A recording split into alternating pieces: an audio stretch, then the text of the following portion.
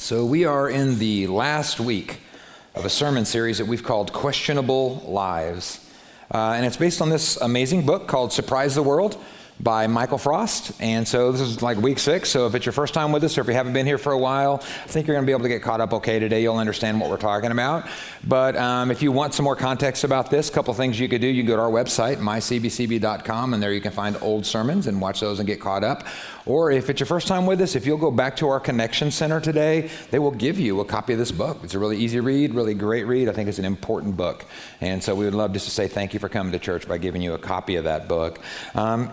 It's all about how regular people, right? People like us, people who aren't amazing evangelists and who aren't incredible public speakers can be part of the instructions that Jesus gave us in Matthew 16:15. And he said, go into the world and preach the good news to everyone. And that good news that he was talking about is that God's amazing kingdom is coming to this broken world. And when God's kingdom is fully come, there will be no more fear. There will be no more shame. There will be no more death. There will be no more pain. There will be no more hate. And in this coming kingdom, Jesus is king. And he is going to make all things new. And he is going to dry every tear. And he is going to undo every ugly thing that has been done in this world by sin and pride and hate. And his kingdom will be perfect. And even though we're not perfect, he's provided a way for even broken people like us to be citizens of this perfect kingdom through his death and his resurrection. And he's bringing his kingdom. Listen, he's included people like us as citizens. Look around. Amen. I mean, come on. And not only can we be citizens, he's bringing the kingdom through us. And he's sent us to get this good news out. And it is a huge, important responsibility that he's given us. Look at verse 16. It says, anybody that believes and is baptized will be saved and included in this kingdom. And anyone that refuses to believe will be condemned and separated from the kingdom of God. So as Christians, we got a job to do. We have been sent, right? We are called to the mission of spreading this good news about God's kingdom. And I know a lot of us feel like, yeah, that sounds great, man. I want to do that. I want to get the word out. I want that, but I'm just not that person. You know, I'm not this bold evangelist or something. I don't have the knowledge. I don't have the words. I don't have the platform. And that's the beauty of this book, is that it teaches us that even if you don't have the platform, even if you don't have the perfect words, even if you don't have all of the knowledge, even if you don't have the bold personality of an evangelist, you can still be part of getting this message out and spreading the good news about God's kingdom coming. And all you have to do is live a questionable life. And then when the questions come, answer the questions. But you do it graciously, attractively, gently, and respectfully. And it's important to say that when we say live a questionable life, we're not just talking about being a weirdo. It's a life of what we're calling missional habits. And each one of these habits invites questions from non-believers. And each one of these habits draws us closer to Jesus. And each one of these habits makes us more like Jesus. So we've been learning. We're not just doing one habit and throwing it away and then another habit and throwing it away. We're stacking them, right? We're making these lifetime habits. And so we've had our acronym BELLS. Remember, we have our chart. Matt, can you show them? There it is.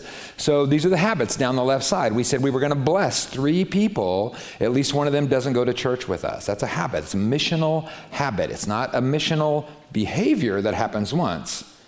It's a missional habit that we're going to recur. We're going to do over and over for the rest of our life. We're going to bless 3 people every week. At least one we don't go to church with. The second thing is we're going to eat with at least 3 people this week. At least one of them we don't go to church with. And then week 3, we said we were going to listen. We're going to spend some time every week listening to the Holy Spirit. And then last week we said at least one period of time during the week we're going to take just to learn Christ. And then this week's habit is recognizing and reminding ourselves that we are sent. Whether or not we're called to be public evangelists, we do have a part to play in evangelism. How many are Christians, real quick?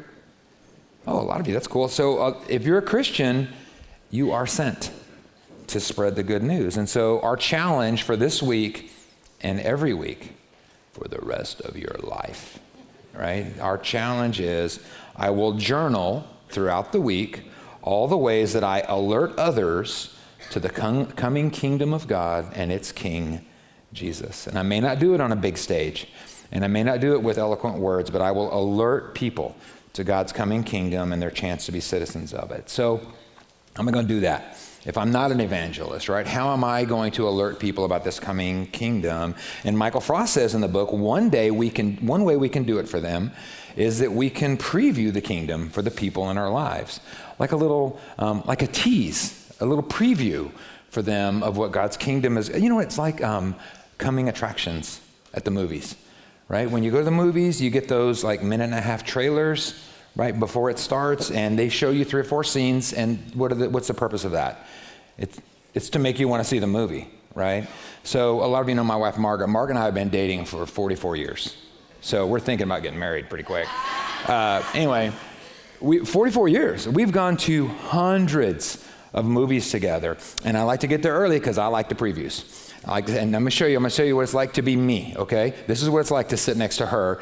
The previews are showing, and she watches it, and when it's over, she's going to turn around and, it's yes or no, right now, right? She'll watch it, and she'll turn to me and go, oh, yeah, we should see that one. And then the next one, she'll go like, hard pass. All right, she'll go, oh, too scary. Oh, that's stupid. She'll watch each one, and she's making a really big decision here, right? This is a decision, listen, that we're going to spend like $25 on tickets and $150 on popcorn. This is a big deal, right? And we're going to, with yes or no, and we're making this decision based on 4 scenes from this movie. Why? Because that's what movie trailers do, right? They show you the scenes to whet your appetite, right? And so if it's a funny movie, watch the trailer. It's 4 funny scenes. Sometimes it's the only funny parts of the movie, right? They show you, if it's a scary movie, what do they show you? 4 scary scenes. If it's a romantic movie, what do they show you? 4 romantic scenes. If it's an action movie, what do they show you? 4 action scenes. And the trailer's job is in 90 seconds, right? In 4 scenes to make you say, that movie looks amazing. We've got to see that one, right? When is it coming out? Where is it showing? How do I get tickets?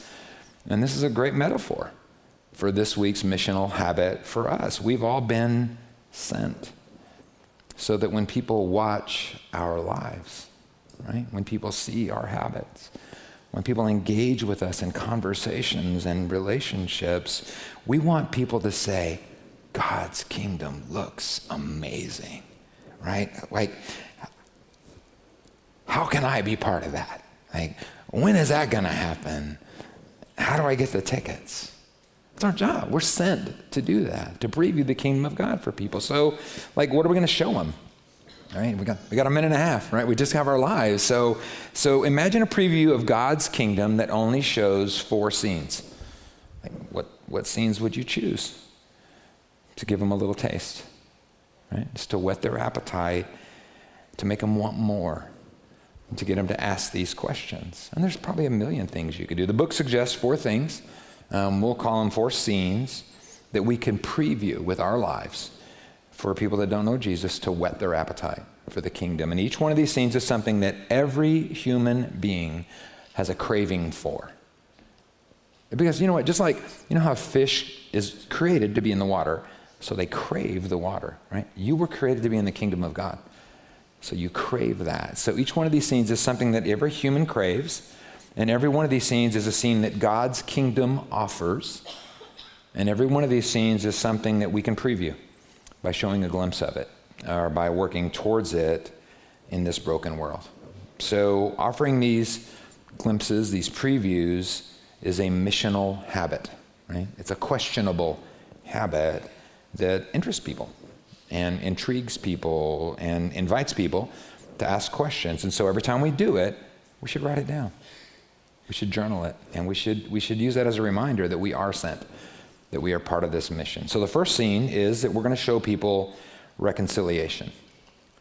Reconciliation. Inside each one of us, there is a hardwired craving. Man, there is a love, there is a desire for reconciliation. That's why people love homecomings, right? That's why when your kids were little, they were so happy to see you when you came home at the end of the day. That's why there's so much crying at mortuaries. And that's why there's so much crying at airports. We love reconciliation. We hate separation. And I think it goes back to the garden, like everything does, it seems like. When man was first separated from God, remember the story? God gave man this choice. You can trust me and everything. I'll provide for you. I'll protect you. I'll love you. Everything you need is in me. I'll decide what's good and evil. Or, door number 2, right? You can try to decide for yourself what's good and what's evil. But if you do, the Bible says, he told them, you will surely die. And that's the choice that they made. And they would, literally, eventually die. But to the original readers of this, to the ancient Israelites, there was another layer, another thing about death. To them, death meant separation. And we think of death as like ceasing to exist. But in their cosmology, in their world, they thought of death as like separation. When you die, what's happening? Your soul is being separated from your body. Right? You are being separated from your friends and family. And spiritual death meant being separated from God. And so this separation went against this basic need that's wired into us, that we want connection, and it left us with this longing for reconciliation. So we love this idea of coming back together. This is why we love reconciliation stories of people making up, and of families getting back together, and of prodigals coming home, and of some dog walking 1,000 miles to be reunited with his master somewhere. This is why we love stories. Like, think of books, think of movies that you've seen. No matter what the main theme of the movie is, almost every movie that you love has at least some theme of reconciliation. And think about The Lion King. Right? That's not just the story of Simba coming of age and winning back the throne or whatever. It's the story of him reuniting. It's a story of him reconciling with his soulmate, reconciling with his family, and reconciling with his tribe. Don't act like you don't cry when you hear that song. Can you feel the love tonight? Franklin's tearing up right now just listening to me sing. I mean, you know why? Because we love reconciliation. And our world is so segregated. Our world is so separated and siloed. There's so much separation in our world. There's so much division in our world. But God's kingdom is all about reconciliation. In fact, the original intent of Jesus coming and dying and resurrecting was to bring reconciliation, right? It was to fix what got broken, the separation that happened between God and us in the Garden of Eden. But there's another layer of reconciliation that Jesus came to bring, and that was reconciling people to each other. So if you want to kill about 5 minutes this afternoon and read a really great chapter in the Bible, check out Ephesians chapter 2. Really powerful, amazing chapter. And it starts by talking about how all of humanity was spiritually dead. We were separated from God by our sins, but God loved us so much that even though we were dead in our sins, he raised us to life. And as I show you these passages, I want you to look at all of the reconciliation words that are in these verses. This is Ephesians 2:6. He raised us from the dead along with Christ, and he seated us with him in the heavenly realms because we are united with Christ Jesus. So the first part of this chapter is all about reconciliation of this relationship between God and man, right? Especially between God and the Jewish people. What are you familiar with the Jewish people? If you're not a Jew, what are you? Gentile. Okay, keep that in mind. So this is originally talking about this great separation between God and man, and particularly the separation between God and the Jewish people. But then Paul talks directly to the Gentiles. And he says, you Gentiles used to live apart from Christ. Here's verse 13. But now you have been united with Christ Jesus. Once you were far away from God, but now you have been brought near to him through the blood of Christ. But he didn't just reconcile Jewish people to God and Gentile people to God, Jesus also reconciled Jewish people to Gentile people. This is verse 14. He says, Christ himself has brought peace to us, and he united Jews and Gentiles into one people. When in his own body on the cross, he broke down the walls of hostility that once separated us. God's kingdom is a place of reconciliation between God and man, but also between all of mankind. And it seems to us, I think, like we have these great divisions now. Right? We've got all these things to divide about. We're divided by race. We're divided by belief systems and worldviews and political ideologies and social position. Generations. Oh, I'm a boomer. I'm a millennial. I'm a Generation X, Y, Z. We got, Republicans and Democrats. And we got Ford people and Chevrolet people. We got people that love cilantro and people that hate cilantro. We got Dallas Cowboy fans and heathens. We got all kinds of division going on. Even church denominations, right, are pulling apart from each other. And these separations and these divisions have been pulling people apart for decades. Right? Some of them for centuries. And it seems like it's insurmountable division going on, but these divisions are nothing compared to the 2,000-year division between Jews and Gentiles. Think about what that is. That's the people God chose and the people he didn't. And yet Jesus even brought peace and reconciliation to them. The story of Jesus is all about, the Bible is all about, God's kingdom is all about reconciliation. And so it's a scene that everyone craves, that God's kingdom offers. And one way we can preview God's kingdom for people is to model and work towards reconciliation. Because when you work towards reconciliation, whatever that looks like if you introduce somebody to Jesus, then that's working towards this reconciliation. That's awesome. But also when you forgive somebody that hurt you, when you take back a prodigal child, when you reach across social lines, racial lines, cultural lines, political lines, when you work towards reconciliation, your life becomes a preview of the coming kingdom of God. And listen, I know, I don't know if that's going to work. What if it did? How about that? What if it did work? What if you worked towards reconciliation? What if you stood for reconciliation and somebody actually asked you a question? What if somebody said to you, why did you forgive that person after what they did to you? Why would you take them back? They're the ones that left. Why would you go out of your way to be kind to somebody from that neighborhood? Why would you be so nice to somebody from that political party? Why would you bend over backwards to be friends with somebody from a completely different social status or economic status or race? Wouldn't it be cool if somebody asked you that question and then you said, well, that's the way the kingdom of God is, so that's the way I want my life to be, a place of reconciliation. That sounds so crazy. They'll have to ask you some more questions. And when they do, what do? We answer them, right? Graciously, attractively, gently, respectfully. So let's work for reconciliation. And when you do, recognize it as a preview of coming attractions of the kingdom of God. And when you do anything towards reconciliation, journal it, write it down as a reminder that you are sent. You are part of this mission of sharing the good news about God's kingdom. So scene 1 of our preview of the kingdom of God is reconciliation.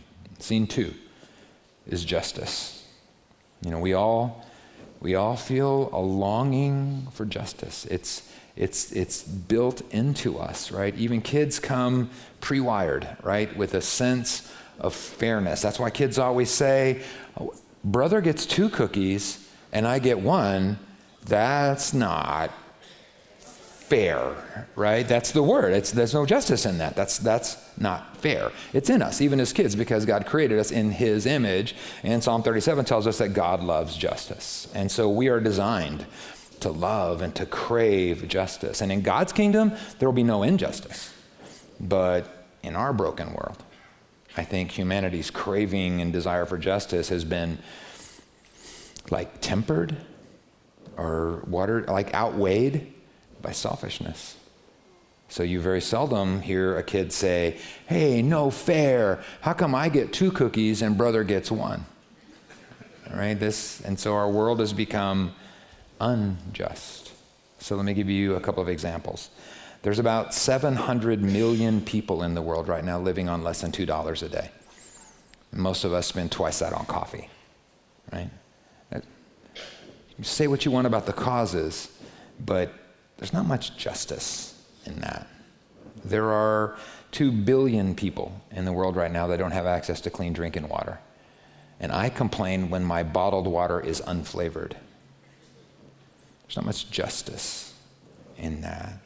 According to the World Health Organization, children who are born in sub-Saharan Africa are 15 times more likely to die by the time they're 5 years old than kids that are born in Europe or America. There's not a lot of justice in that. According to A21 Ministries, there are about 40 million people in slavery right now in the world. And the monsters that are trafficking them are making about $150 billion a year from it. There's not much justice in that. There are 30,000 kids in Texas that have been removed from their homes because it's unsafe for them there. And now they're in foster care. They didn't do anything to deserve that.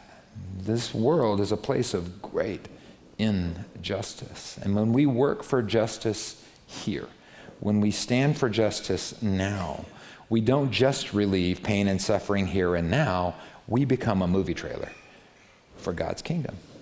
When you join your efforts with our efforts at CBCB, with our partner ministries, or work or give directly to World Vision or Ransom Life or Mission India, For Her, the Imani Collective, the Provisions Food Pantry, CASA, when you foster a kid, when you help a foster family, anything you do to fight poverty or abuse or slavery, when you vote for officials and laws that are against discrimination and for justice, you don't just relieve a tiny bit of injustice in this world. You're actually becoming a preview of the justice of God's kingdom. And people get a little taste of the kingdom. It whets their appetite for the kingdom. And there's intrigue and inspires questions and conversations. And wouldn't it be cool if somebody asked you the questions, right? If somebody saw you doing those things and they, man, you really stood up for those people that can't really help you, right? You really gave sacrificially to that cause. Why would you go so far to be sure that those people were treated fairly? Why would you give your time and your energy and your money like that? Wouldn't it be cool if somebody asked you that question and you could say, you know, the kingdom of God is a place of justice, and he's bringing his kingdom through me. That sounds so weird. There's surely going to be some questions behind that. And when they ask the questions, we know what to do. We answer them graciously, attractively, gently, respectfully. Micah 6:8 says, look, you know what God wants from your life, right? Do justice, love mercy, walk humbly with God. So, yeah, let's stand for justice. Let's work for justice. And every time you do, remember, you are previewing the kingdom of God. So journal it. Write it down as a reminder that even if you're not a great evangelist, we're all sent. We're all sent to share the good news about God's coming kingdom. Scene 3, beauty. Beauty. This is a weird one. Some people may not see beauty as a missional priority, like reconciliation, that makes sense. Justice, obvious. But beauty is something that we're all drawn to, right? We all have a craving for. I think it's in all of us to appreciate beauty. Beauty moves us. And that's why we love to look at sunrises and mountains and beaches and art. And that's why we're moved by beautiful music or poetry or beautiful acts of kindness. We were created for Eden. We were created for a place of incredible beauty, so we long for that beauty. And God's coming kingdom is like a remix of Eden. Look how John describes it. So he's looking into the future. This is Revelation. He's looking into the future, and here's what he sees. It's Revelation 21:18. He says, he's describing this beautiful scene of God's kingdom, right? The wall was made of jasper, and the city was pure gold. as clear as glass. And the wall of the city was built on foundation stones inlaid with precious stones, jasper, sapphire, emerald, onyx, topaz, amethyst. The 12 gates were made of pearls, and each gate was a single pearl. And the main street was pure gold, as clear as glass. And I don't think that the city walls in the kingdom of God are, literally crusted with jewels or whatever. I don't think like in Main Street there's an asphalt crew driving one of those big rollers and they're patching potholes, but instead of asphalt they're dumping gold in the hole. I don't think that's what this is. I don't think this is a literal description. I think this is John. He's looking into the future, right? And he is seeing a scene of such indescribable beauty that all he could do was use the most rare, beautiful things in our world as metaphors. That's the kind of beauty that we were created for, and that's the beauty that we long for and that we crave here, and that's the beauty we'll see in the kingdom of God. And our lives can become a tease for that, a trailer for God's kingdom if we just help our friends, help our family encounter beauty, right? Just by take them to the beach, take them hiking, listen to beautiful music together, read beautiful poetry together, look at beautiful art together, or even better, create beauty. I mean, if you can do that, if you can create beautiful art or beautiful music or beautiful crafts or beautiful poetry or beautiful food, if you can create a beautiful rocking chair or whatever, a wood bowl would be awesome. If you could create anything beautiful or perform a beautiful act of kindness, right? Just do something beautiful. And wouldn't it be cool if you did? And somebody asked the question. Wouldn't it be beautiful if you exposed somebody to real beauty and they said, wow, yeah, that sunset is amazing. Wow, oh my gosh, that song was so pretty. Oh man, that poem really made me cry. Thanks for taking me to the beach, right? Thanks for exposing me to this beautiful scene. Thanks for sharing this beauty. Wouldn't it be cool if somebody said that to you? And you said, oh, that's the way the kingdom of God is. It's a place of beauty. And so that's what I want to see. That's what I want to feel. That's what I want to enjoy. That's what I want to create. I mean, that sounds so crazy. They're bound to ask follow-up questions. What are you talking about? The kingdom of God coming through you. What are you talking about? And when they do, we know what to do, right? Answer the questions graciously, attractively. Are you seeing a trend? Graciously, attractively, gently, respectfully. And every time you share beauty, every time you create beauty, you are previewing the coming attractions of God's kingdom. So yeah, write it down. Journal it. This is a reminder that we are sent. Okay, here's our last scene we're going to look at today. Wholeness. Wholeness. In John 7, you guys probably know the story, John the Baptist is in prison, right? He's about to be beheaded, and he is having a little faith crisis, right? So he sends some of his guys to Jesus, and he says, we need to be sure, right? So just ask him, are you the Messiah or not? Is it you or not? Are you the one bringing in, you are, right? You are, right? You're the one bringing in God's kingdom, right? And it's pretty interesting. They ask the question, but Jesus doesn't say, yeah, I am. I'm the one bringing in God's kingdom. I'm the Messiah. He doesn't say that. And he doesn't get mad at John because he lost his faith. Look what he says. It's Luke 7:22. They say, are you the Messiah or not? Are you the one that's bringing God's kingdom in? And Jesus says, go back to John and just tell him what you've seen. Tell him what you've heard. The blind see, the lame walk. Those with leprosy are cured. The deaf hear, the dead are raised to life, and the good news is being preached to the poor. What is this? This is Jesus proving that he is the Messiah. He's proving that he is the one bringing in God's kingdom, because in God's kingdom, there is no blindness, and there is no leprosy, and nobody's deaf, and nobody's crippled. Everybody is whole. And in John, writing in Revelation 21:4, he says, someday, when God's kingdom is fully come, he will wipe every tear from our eyes. And there'll be no more death or sorrow or crying or pain. But till then, in our world, we all have some brokenness, right? We all weakness or need, from poverty to addiction to loneliness to cancer. And one of the best ways that we can preview God's kingdom is by helping bringing wholeness to broken people. So if you're a doctor, if you're a nurse, if you're a counselor or a paramedic, you have such an opportunity to use those gifts to preview God's kingdom to people. You could so leverage that healing for the kingdom just by saying, you know what? Hey, I'm honored to be part of your healing, but I got to tell you, in the kingdom of God, I'm going to have to find another job, right? Because there's no brokenness there. It's a place of complete wholeness. And the rest of us, if you're not a doctor or a nurse or a counselor, you can do the same thing.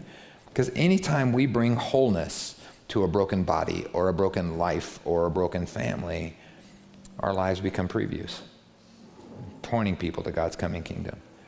When you help somebody that's struggling with poverty or hunger or addiction or depression or illness, when you pray for somebody for supernatural healing, that is you previewing God's kingdom of wholeness. And so each one of these scenes, right? Reconciliation, justice, beauty, wholeness, each one of these is a chance for our lives to preview God's kingdom for somebody and to bring up conversation and to bring up questions about the kingdom of God and its King Jesus. So every time you live out one of those previews, write it down, journal it. That's your reminder that we are sent.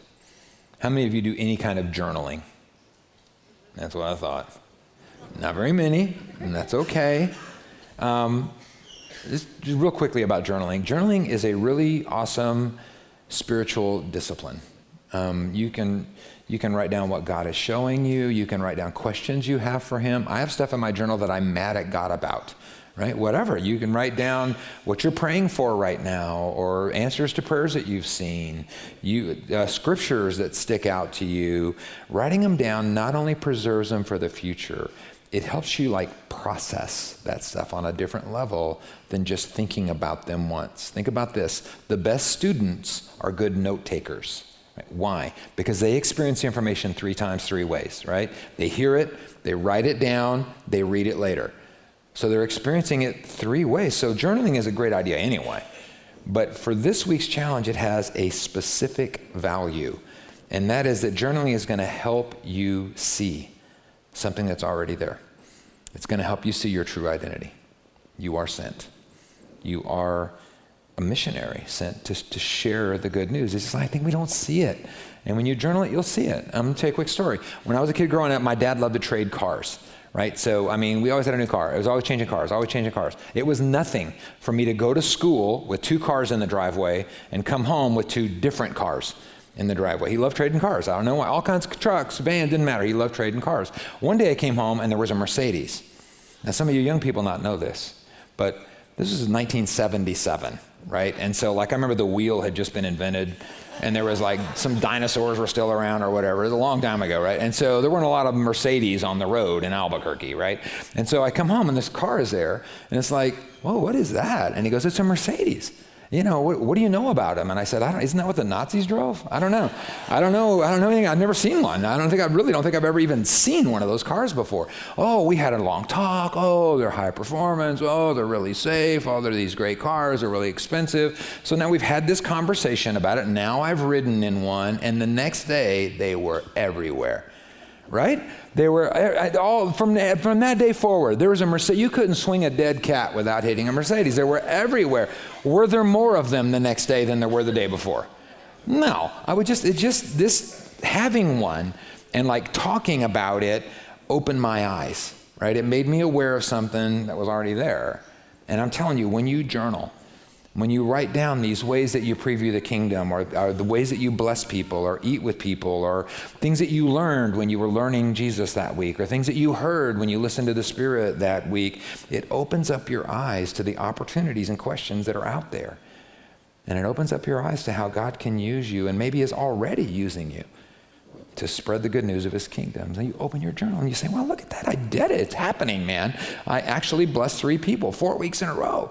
Look at that. I actually learned stuff about Christ. I actually heard from the Holy Spirit. I actually previewed God's kingdom. I answered a question, and I answered it respectfully and kindly and attractively and gently. So as you journal, as you write this stuff down, you begin to see that even if you aren't a bold public evangelist, you are sent to share the good news of God's kingdom that's coming soon to a world near you.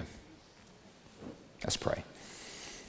Jesus, thank you for this promise. Man, we look around this world and it's so dirty and broken and ugly and full of hate and pain and death. Thank you for this promise that someday you will bring God's kingdom fully here, and all of that stuff goes away, and it's all peace, and it's all love, and it's all joy, and it's all your presence. So thank you for that promise of your coming kingdom, and thank you for making a way that we can be included as citizens. Thank you for choosing to bring your kingdom here through us. And I just pray, God, that we'll be changed by this thing, man. We don't want to just do these things a couple of times, that these will become habits for us. That moving forward, we will bless people and eat with people, that we will listen to your Spirit, that we will study you, and that we will see that we are sent. Even if we're not big proclaimers, even if we're not public speakers, even if we're not bold evangelists, we are sent to tell the world the good news of your coming kingdom. Thank you for the promise. Thank you for including us as citizens. Thank you for bringing your kingdom through us. In your name, amen.